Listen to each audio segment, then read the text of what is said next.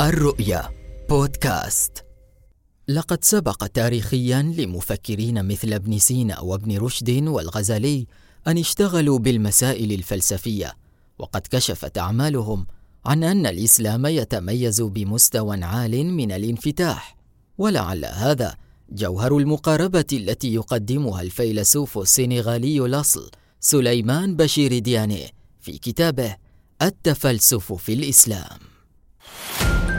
هذا أنا بدر البلوشي أحييكم من الرؤيا بودكاست، وهذا كتاب التفلسف في الإسلام. يتأمل سليمان بشير دياني انفتاح الإسلام على التحديات السياسية الراهنة والمستقبلية في عالمنا المعاصر، ولا سبيل إلى الخروج من ذلك إلا بالحوار العقلاني. ويتساءل سليمان دياني: لماذا يحتاج الدين الإسلامي إلى الفلسفة؟ هل المنطق عالمي أم أن لكل لغة منطقها الخاص؟ ومن خضم هذا السؤال الأخير تتفرع منه أسئلة متنوعة. ما هي اللغة الفلسفية وكيف تصبح اللغة فلسفية؟ ماذا يعني تفسير قصة دينية فلسفيا؟ هل يمكن أن تتعايش العقيدة الدينية مع العقلانية الفلسفية؟ كيف يجب أن يفهم موقف الإنسان ومسؤوليته تجاه الطبيعة؟ ما هي الفلسفة الإيكولوجية الموجودة في الإسلام؟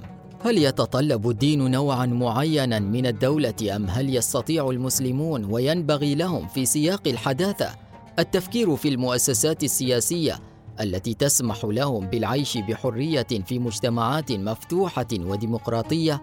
وفي الأخير، هل يحتوي الدين على إمكانية التعددية؟ ويؤكد دياني أن الفلسفة تقتضي إعمال العقل، ولن يتحقق ذلك إلا في ظل الحرية. ولعل هذا ما تطرحه قصة الخلق القرآنية، حيث ملك الله الخالق الإنسان المخلوق كنزاً لا يستطيع سوى أن يعبر عنه، وهو كنز الحرية. والخطاب القرآني ينطوي على حقيقة أنه مع الإنسان الأول آدم وحواء نشأت القدرة على قول لا وفعل شيء آخر. ثم يستنبط سليمان أن الدفاع عن أركان الإيمان بالعقل يعني إعادة بنائها وفقا للعقل، ومن ثم ممارسة العقلانية. وظل الخوف من أن العقل سائدا في التفسير التقليدي من أن العقل سيتخذ من نفسه هدفه الخاص فيتحول إلى فن الجدل.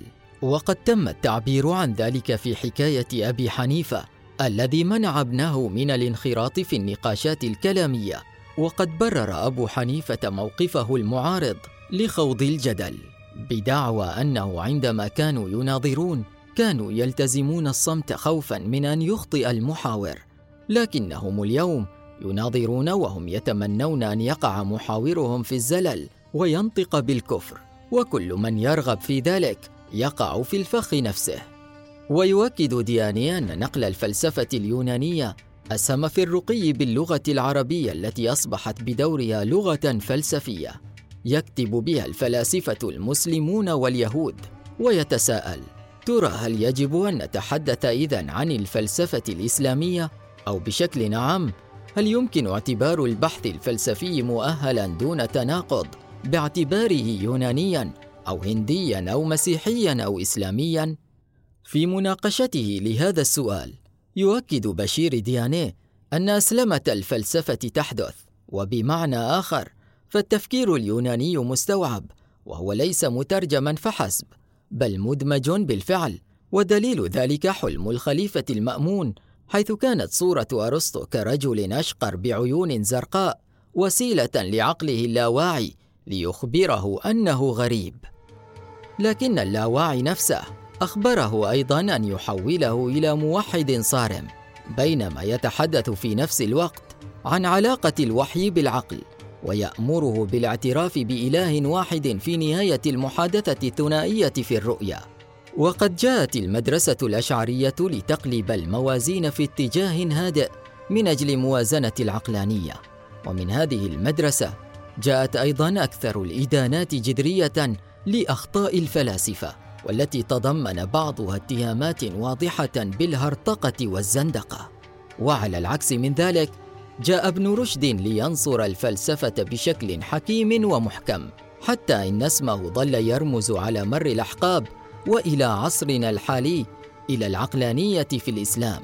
وفي رده على الهجوم الممارس على الفلسفة باسم الدين، يقول ابن رشد: إنه يوجد في الواقع انسجاما بين الاثنين، الدين والفلسفة، وقد أظهر هذا الانسجام بالدليل القاطع. وكان ابن رشد أكثر ثقة ووثوقا في دحض الموقف الرافض الذي يمثله الغزالي، ويخلص إلى أن دراسة الفلسفة هي في النهاية واجب ديني، على الأقل بالنسبة لأولئك الذين لديهم استعداد عقلاني للقيام بذلك.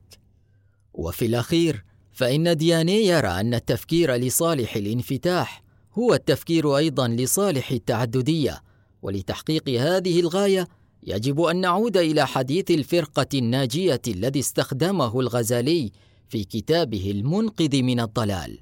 ثم يتساءل الكاتب: هل كان الغزالي بعد شكوكه الوجودية والمنهجية قادراً على أن يكتشف على أسس راسخة ماهية الفرقة الناجية ويستبعد كل الفرق الأخرى؟ وهل هذا حقاً كل ما كان يحاول فعله؟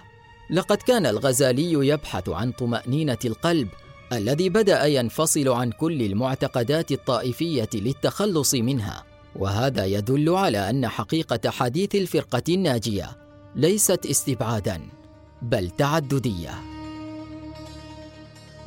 أعدها لكم ناصر أبو عون.